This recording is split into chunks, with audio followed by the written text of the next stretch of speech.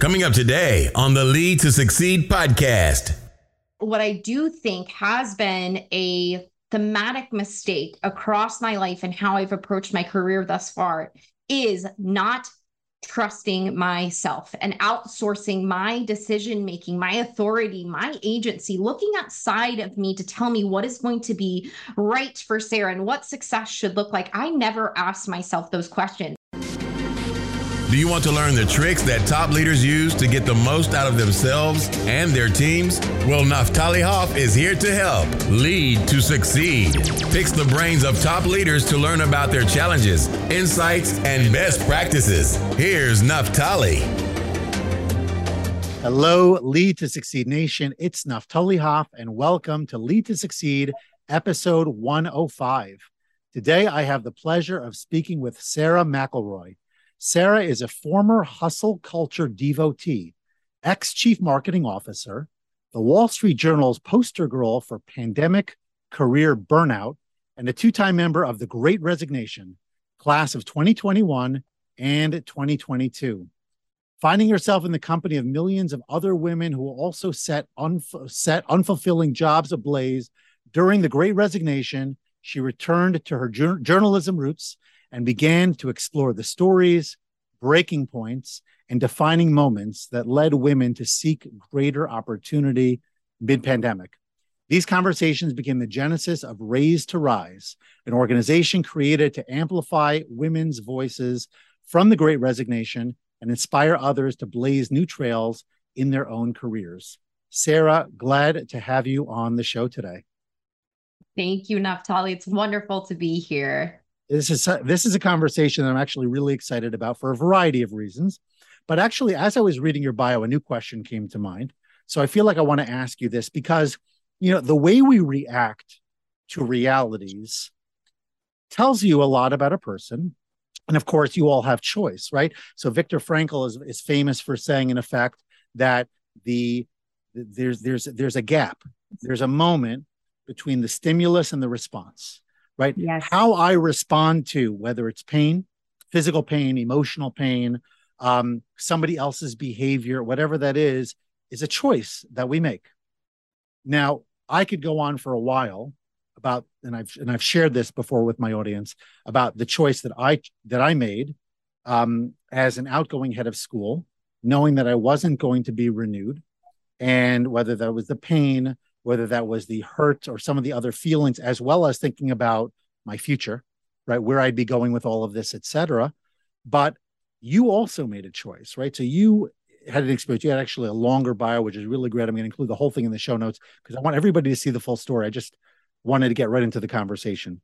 But you chose to not only leave what you were doing, but also to become something different. That alone is a choice. But you also chose to go back to your journalism roots, almost become a reporter again, collect data, I'm assuming stories, narratives, things like that, and do something with it. I'm curious to know what it was. First of all, you can elaborate more about all of what I just said, because I clearly didn't paint the picture as well as you can. But besides for that, what was the impetus for that choice? And how has it served you or not served you since that point? Yes, it's a great question. I love that you brought Viktor Frankl into the fold because I love his work in logotherapy so much. And I think those themes are really important and coming through in a lot of the research that I'm doing. But if I'm completely honest, when I look back at my second resignation, the space between stimulus and response in that moment was actually smaller than I would have liked it to be, because I'd gone from burning out in this chief marketing officer role, and I am pretty raw when I moved down to Florida and I start this new job, and I'm thinking new job, fresh start. I'm really careful with my hours. I'm not working as much before. And at one point in time, I was actually working up to 20 hours a day when I was balancing both an executive MBA program and this CMO job, just thinking that I could, just make it happen until I graduated, but ended up with shingles and a couple bouts of throwing up blood. And so I come down here and I'm like, I am not going to do that again. So I was really very thoughtful about limiting my work hours and setting better boundaries. But I'd come into an organization that had this very toxic, misogynistic culture. And I've been dealing with a sexual harassment situation that wasn't properly addressed for months. So I will say that I had proper space between the stimulus and the response, as far as I gave them 4 months to address it. But they finally did an investigation in January because I wouldn't drop the issue.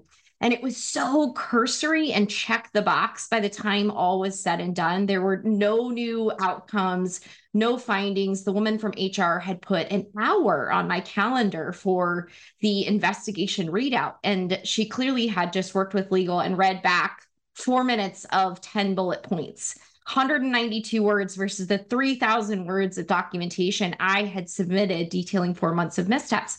And I got off the phone from that call.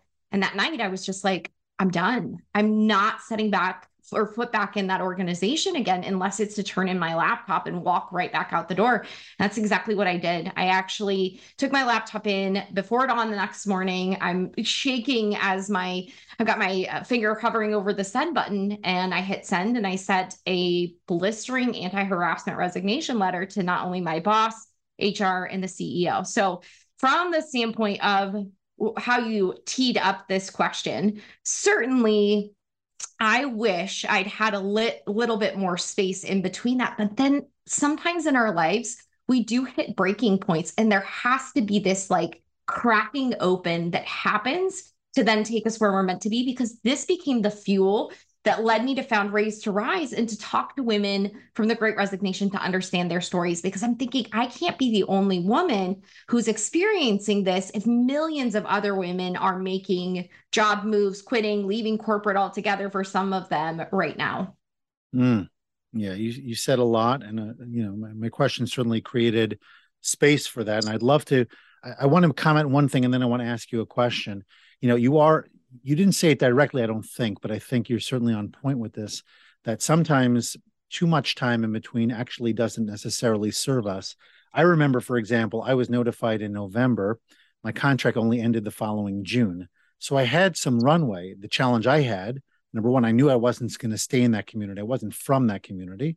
My family wasn't going to want to live there long term. So we needed to relocate. We were relocating to an area relatively far, down from Atlanta up to the New Jersey, New York area. And on top of it, to figure out my job and my direction, I wound up spending a lot of time doing things that may or may not have fully served me, right? I wasn't sure direction. I wasn't sure in terms of additional schooling. I'm going to spare the details. But sometimes when you only have a little bit of time to figure things out, you kind of like your brain, whether it's in your subconscious or whatnot, you identify more rapidly what is the right path, and you take purposeful action. Whereas you feel like you have a lot of time, you can get a little slow with it. I actually was just on a call with a client a short while ago who's been in the accounting space for a long time, is looking to go independent. But I kind of sensed that he felt like he had almost too much time to figure out next steps. And I was trying to press him a little bit to be a little, tighten the time frame so that he actually takes purposeful action. Yeah. It's that bias for action piece, right? If we don't act on what we know, and it's come through very loud and clear in the conversations that I've been having with women, we need to act on what we know. Otherwise we can get stuck in this sort of limbo, this purgatory of just spinning, and these spin cycles of burnout, unhappiness, discontent, etc. And I think you're spot on with that as far as the way it transpired for me. I was just so hopeful, though, that something would happen and be done, because the kind of the straw that broke the camel's back comment that was made was actually overheard by HR. And I'm thinking, it's 2022. There's absolutely no way that this is going to be able to pass by without a proper investigation and disciplinary action or whatever it is.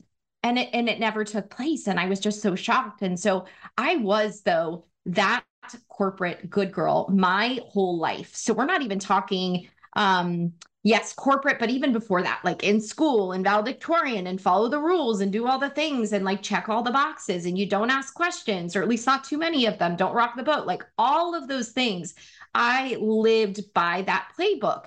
And so I'm just naive, I suppose, but just holding out that something is going to change. And then when it didn't, that was like something just snapped open in me, because I had this nascently healing burnout wound from the CMO role. And I'm walking into this new organization where for 4 months, something should be happening, but it isn't. And it's this daily paper cut on that open wound that by the time I learned that there wasn't going to be true resolution, I just knew I was done.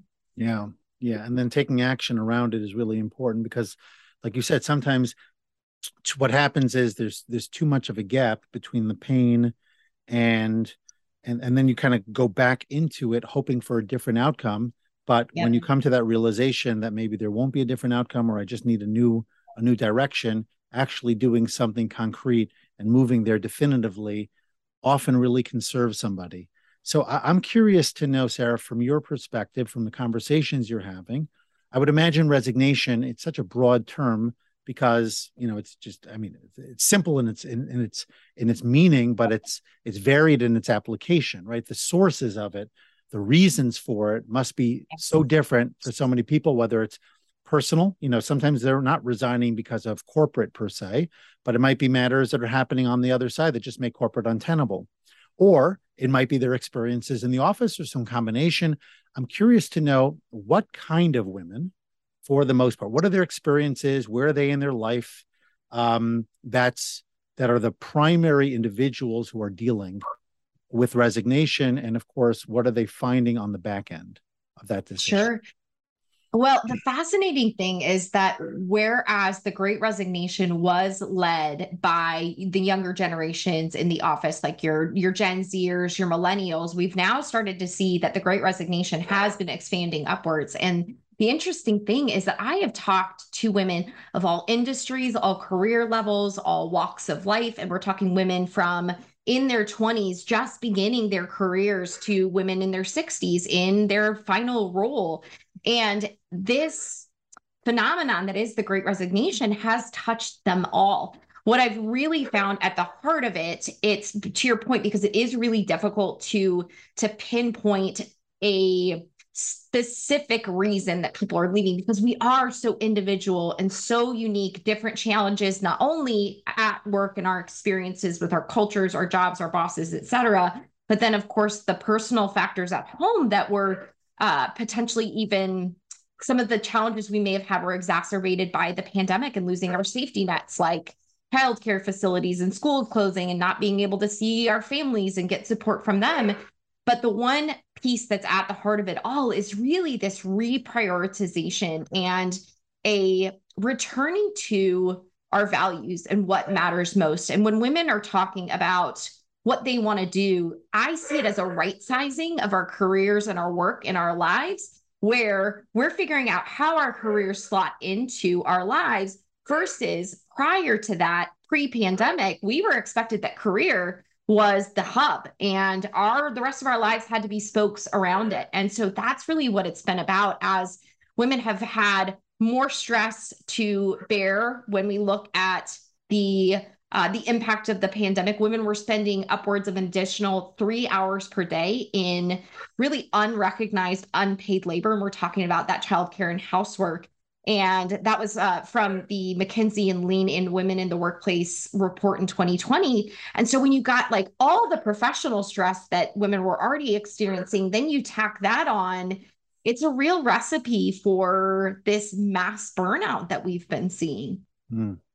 And so, I mean, I there's a lot there also. The right sizing piece in particular, I jotted down. Yes, that is important. My favorite.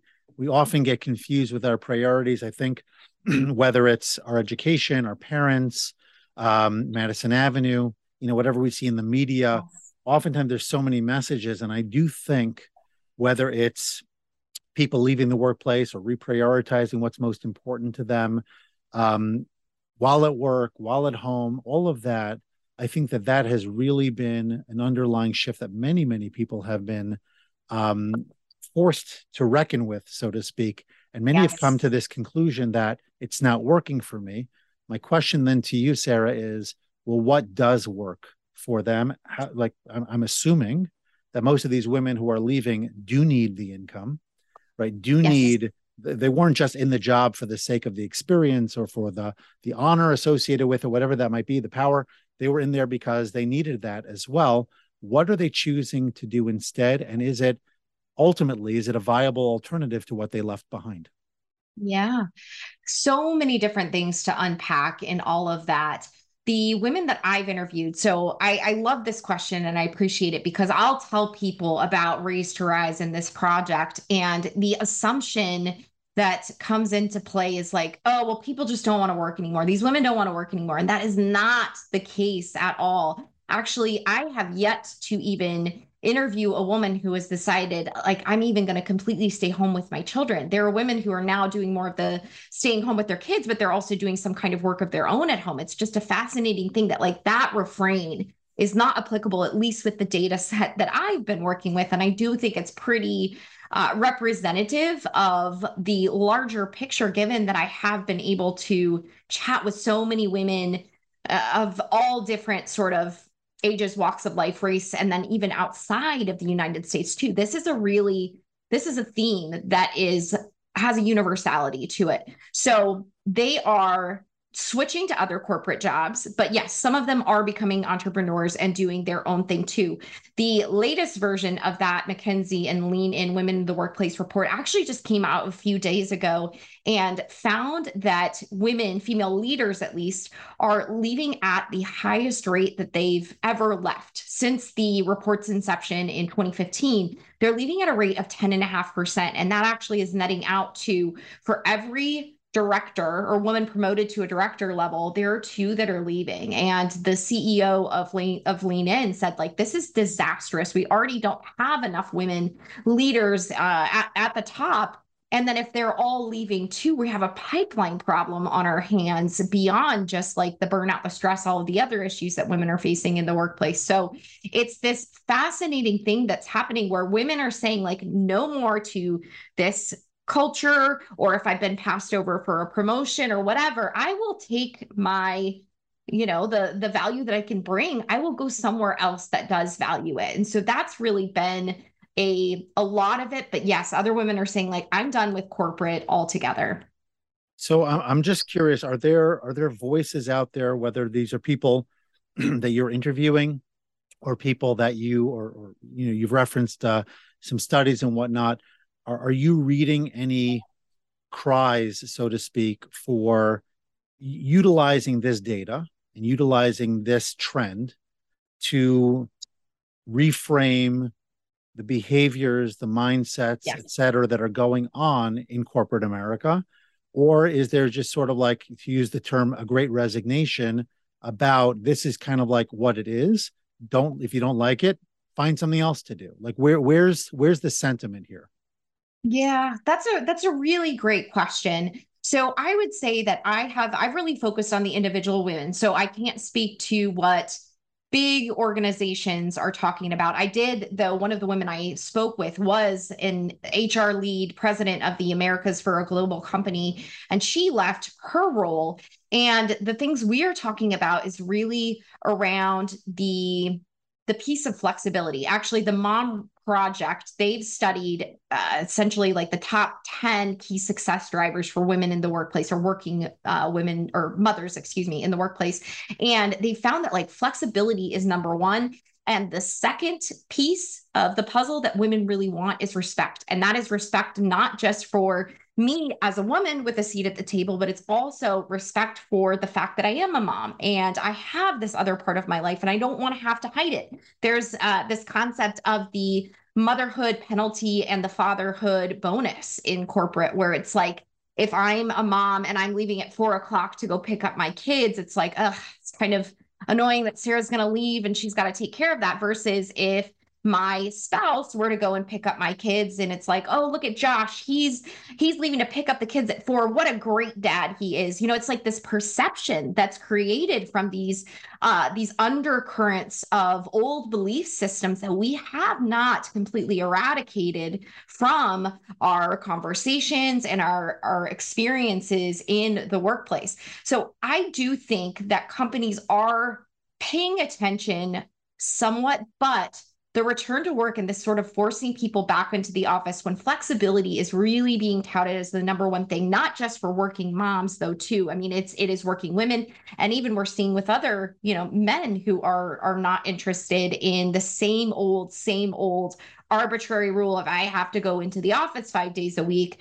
Like it's a fascinating thing where they're considering it, but some companies are laying down the law to say, if you don't like it, you go somewhere else. I personally think that is a myopic perspective to take, because the data shows that we are not seeing an episodic blip in the workforce. That was what McKinsey said in another report they did that came out in July, looking at these shifts and saying, okay, is this like just this moment in time suspended in amber, or are we seeing a true structural change to the workforce? And they deeply believe yes. Like the co-author of the report said, we're not ever going back to the same mindsets or the same way that work was in 2019. Oh my. Okay. So first of all, this piece about the motherhood penalty and the fatherhood bonus resonates for me on a variety of levels. Like I think about it, for example, I've got 6 kids. And so the age range of my children is almost mid-20s to still under 10. And if my 9-year-old steps up and does X, Y, or Z in the kitchen, elsewhere, it's almost like, wow, you really did that unexpected thing. And if my much older child does the same thing, it's almost like, yeah, okay, you did it, but you're expected to do it, or you're the older child. Of course, you need to know about it. So there is a lot of that exists in so many different dynamics, that the one who's not expected to step up, it's almost like, to use a sports analogy, the guy who brings a team that was expected to be last place to middle of the pack or maybe slightly better wins manager of the year. And the guy who brought a pretty good team to the top doesn't necessarily get that recognition. So it is interesting to see how that plays out in this environment as well. A little bit of a sidebar, but I thought I would. I also love that flexibility and respect component, because again, as I think I mentioned to you, maybe even before we started recording, I share a wall with my wife who works remotely. One of the things that I think she values more than anything else is that flexibility, right? The ability to leave the office and literally put clothing in the washing machine, or run an errand, or pick up a kid who's calling in sick from school, and not have to worry. Like years ago when we lived in Chicago, so she was working downtown. We lived further north, almost in the suburban area. And it was really a distance. If there was a problem, I actually worked closer to home. I often had to go deal with it. That flexibility is important. The ability to be respected, that this is my life and I don't have to hide it or pretend to be something else or be somehow, robotic or whatever, is also important. So I get all of that. So here's so sort of now very choppily transitioning to the actual question I had written down beforehand, because I sort of wanted to validate those points before moving forward, is you keep talking about all these women you're interviewing. Number one, how do you find them? Like, who are these people that you're interviewing? Yeah. And number two, and this is not really related, so if you want to split them, that's fine. If you could coach them, or if they asked your advice, right, what would you coach people who are not feeling, that they belong, or maybe they're wondering about pulling the plug on their current job? What advice do you give to women? Do you tell them always X, always Y, as in to say, you got to leave, or you got to stick it out, or something in between? What is your process? Because I'm sure there are a lot of people, and by the way, men too, who are listening to this. I know a lot of men who are not happy at their jobs. A lot. Yep. I wasn't so happy in some of mine as well. And they're wondering the same question. So Sarah, you can put your coaching hat on. And you could, so tell us who you're talking to, how you find them, and also how you advise them when they're feeling this tension and stress and they don't know what to do. Well, so the fascinating thing is that I actually set out on this project to just interview women from the Great Resignation. Like, I have already quit my job. I wanted to hear those stories. But I put out the initial call for stories at the beginning of April of this year. And I was shocked that in that first wave, I had nearly an equal number of women reaching out who were exactly that, Naftali. They were saying, I feel stuck, but I just like want my story to be heard. I'm curious about this movement that you're building and the conversation that you're having. What are you learning? It was amazing to me that those conversations would be had, but they were reaching out in private venues. Like this was clearly a discussion that was weighing heavily on a lot of people's hearts and minds and souls, but they felt like they didn't have really an avenue to talk about it. So I'll say actually the thing that's been interesting is that I found the bulk of my women through LinkedIn, which has just been phenomenal because I've connected with women from all over the United States, but like Botswana, France, South Africa. I talked to a woman from Spain yesterday. Like that has been so fascinating to capture the full global cultural conversation that is happening around this. Now, when it comes to those women who have not quit and who aren't telling their stories and are just coming to this platform that is Race to Rise to better understand what they can do, what I ended up doing is that based on my conversations with these women, I was able to chart a 6-step process that we go through when we're walking away.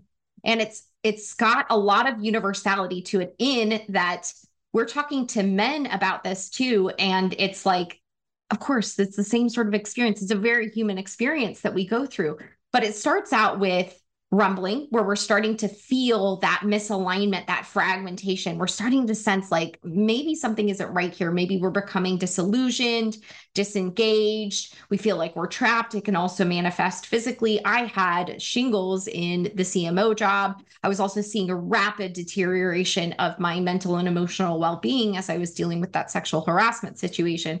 So that is the first stage. The second is knowing, and that is that realization of like, I'm going to have to leave.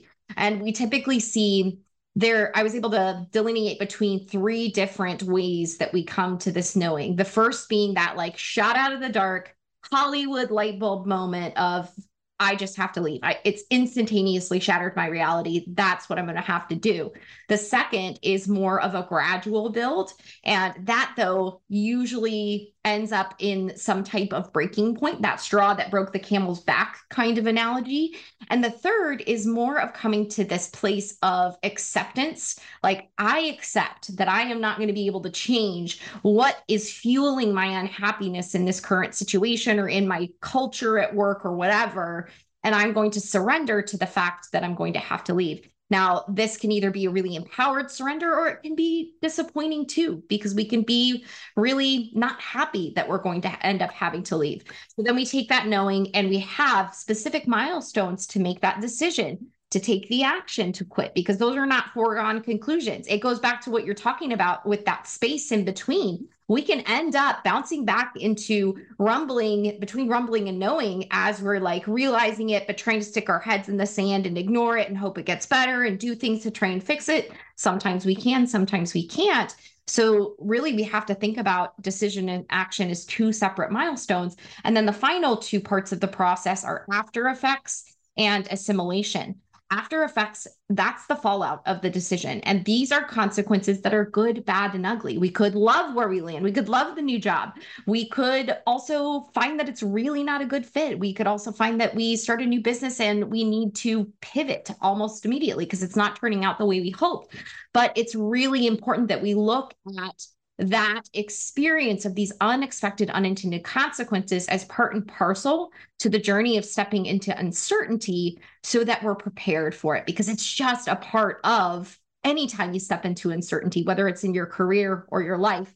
And then assimilation is that retrospective. It's that place where we're looking up and out from the rubble and we're able to see the gifts and the lessons of the experience again, even if it turned out not the way we wanted. So we can see we're stronger, we're more resilient, we know ourselves better, and we have more of an ability to flex that risk-taking muscle in the future. So that's the process that you go to.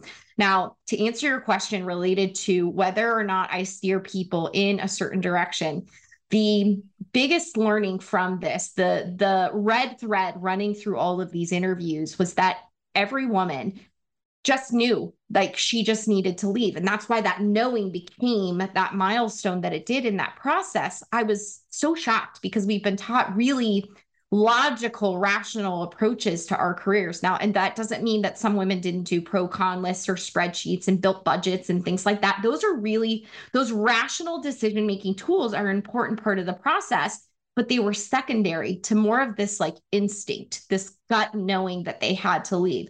So I always say when I'm talking with women, like, you know what's best for you. I deeply believe that we all do as women. We just don't know how to tune out because we haven't been taught to do so. Our own fear, the conditioning that we've been exposed to growing up, and the expectations of what women should do, and being caretakers and putting our needs behind other people's. And then we also get stuck in our own way with things like imposter syndrome or other sort of cognitive limitations like sunk cost fallacy. Oh, I've invested too much, I can't leave. Or cognitive biases like, I've choice overload here. I'm just not going to do anything. I'm just going to ignore it. So many interesting things come into play, but ultimately I tell them, you got to come back to you and figure out what you want. You know what's best. Tune out the noise. Wow. Okay. So there's a lot more I'd like to ask. We are running out of time for this segment, but I would like to, if you could do it in bullet point format, that would be fantastic. Just quickly, some key strategies that you would advise if or when women know that it's time to go, that would make the quitting process simplest, both for them as well as any complexities, legal or otherwise. Because we all know at different points, quitting is a real thing we may have to face, but how do you, there's an art to it.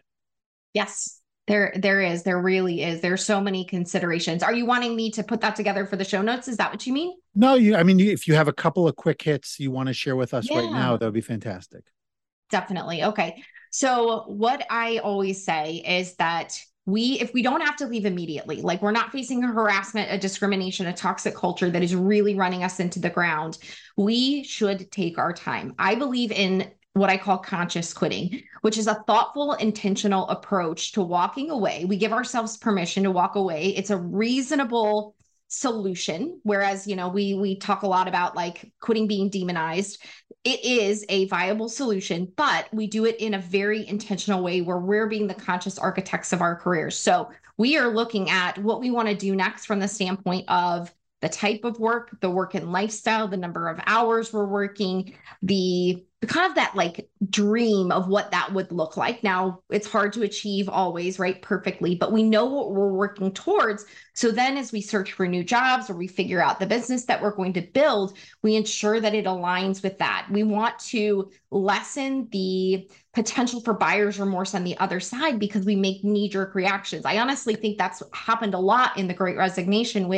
You hear surveys saying that Great Resignationers, anywhere between 20 and 70%, regret their decision to have quit.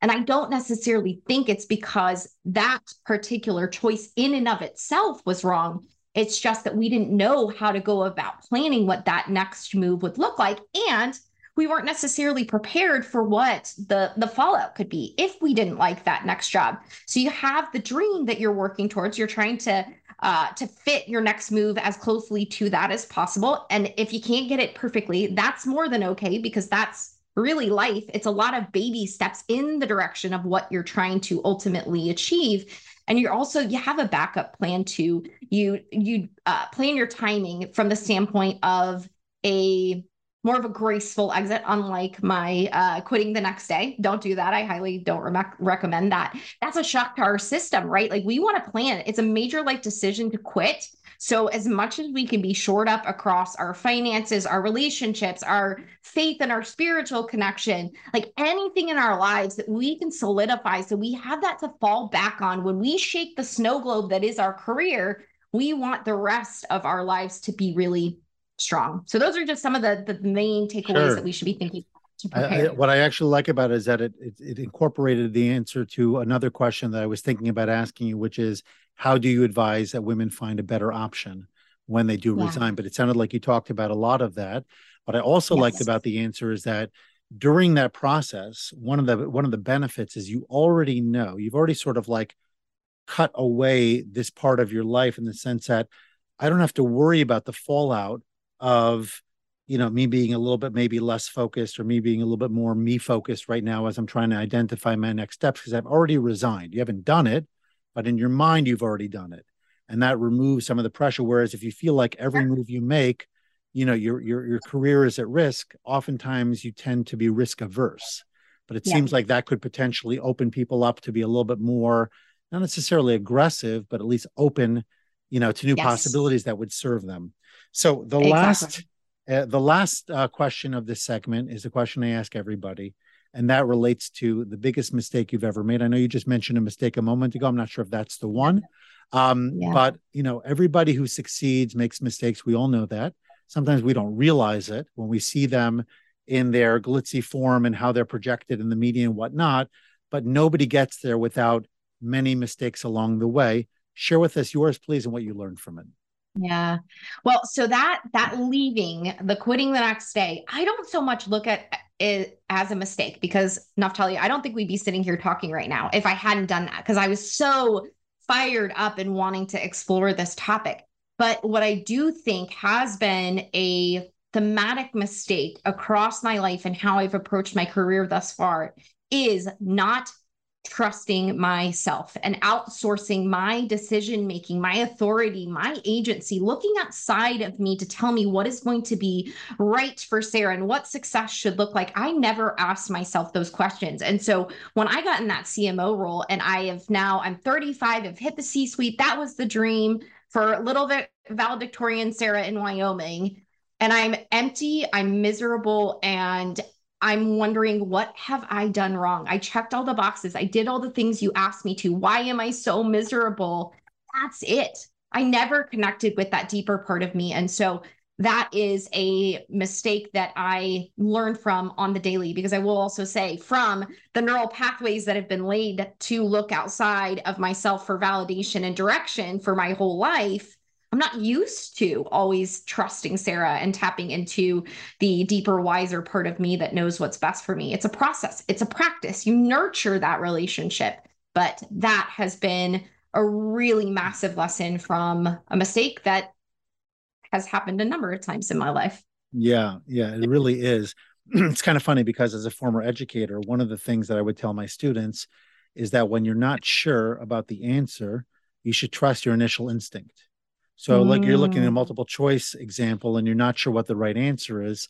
If you have a couple, obviously, if there's a process of elimination, make it easier for yourself. But ultimately, if you're down to two or three viable options, you go with the one that you initially thought to be right, because for the most part, that would be the one that guides you. Yes. And I think it's true, like in your example as well, trust.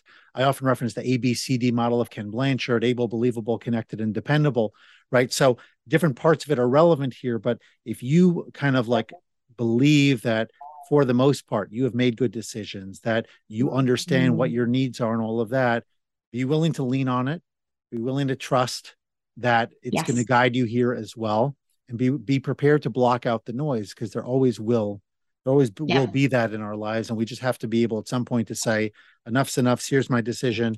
And then you go all in. So we're going to go all in on the next segment, rapid fire, short and sweet. My first question to you is a person you'd love to do lunch with, present or past? I would love to have lunch with Pat Cole, who is the CEO of Athletic Greens in Atlanta. She comes from a restaurant background, which I did as well. And she has shown the way that a woman can show up as a mother and as a whole person at work in such a better way than I've ever seen modeled by someone who's a CEO. That compartmentalization has been expected from a lot of women. Okay, so we'll have to be reaching out to her. Let's move on to the next one. What you tell yourself, so like your inner message when you need to pick me up? It's, Sarah, you got this. You know what's best for you. Going back to what we talked about. Yeah. The worst advice you've ever received? It really was more of that unwritten advice, but that playbook of following the linear career path, climbing the ladder, chasing fancier titles and fatter paychecks. Like, I cannot even believe how incongruent that really truly is with who I am as a person. For some people that works, but it doesn't work for me. A productivity tip that helps you to get more done? I have started doing the Artist's Way. So I'm writing a book right now, and I've started doing the Artist's Way. And it is the idea of doing morning pages every morning, this stream of consciousness writing. It's from Julia Cameron's book. And it's to just get out your thoughts. And it's not even just for artists or writers. It is a way for us to better tap into our creativity. And what I found happened when I started doing that, I've only been doing it for about 10 days, but I had a severe case of writer's block for a month. Like unblocked when you start tapping into that flow far earlier in the morning. It's amazing. So it's clear, Sarah, that you have so much more to share than what I've asked you. And I thank you very much for everything. How can Lead to Succeed Nation connect with you, learn more about your work, the important work that you're doing with Raise to Rise? We'll put in the show notes, but tell us how they can connect. Yes. My website is raisetorise.com, and you can find me on LinkedIn and Instagram as Sarah J. McElroy. And finally, Sarah, I have to ask you, because I do to everyone, and I think you would have something special here as well, to leave our episode with one final life lesson. Final life lesson is that our careers are just as much a part of our lives as anything. And we try to compartmentalize. We try to think it's separate and be okay with showing up at a job every day that we don't love. Like, that's why quiet quitting is such a hot trend right now. But I would deeply challenge everyone listening to say, if I'm not happy and I'm spending my life in this job, and how we, spend our days is how we spend our lives, according to writer Annie Dillard, what would need to change? And what if I open the door to explore that and think about those possibilities rather than just shutting it and saying it just has to be the way it has to be, because you get one shot and that's it. So make it a brilliant one and live the most beautiful life, have the greatest impact that you can through your career, in addition to your personal life as well. Wow, such power. Okay, well, thank you, Sarah. It's really, really been a pleasure. I'm so glad that we connected. I'm so glad that I was able to share your story, learn from your story, and the story of the many women that you have been interviewing and connecting with. I'm sure it's going to evolve further over time. And I think it's an important lesson for all of us, whether corporate or not, to really understand the many connections and the many challenges that you raised in our conversation today. So I'm looking forward to sharing this. A lot of gold here. And thank you again for your time. Thank you, Naftali. Great to be here. Thanks so much for listening to this episode and for investing in yourself so that you can lead to succeed. Before you go, don't forget to subscribe, rate, and review the show. Your feedback gives the show more social proof and encourages more folks to listen.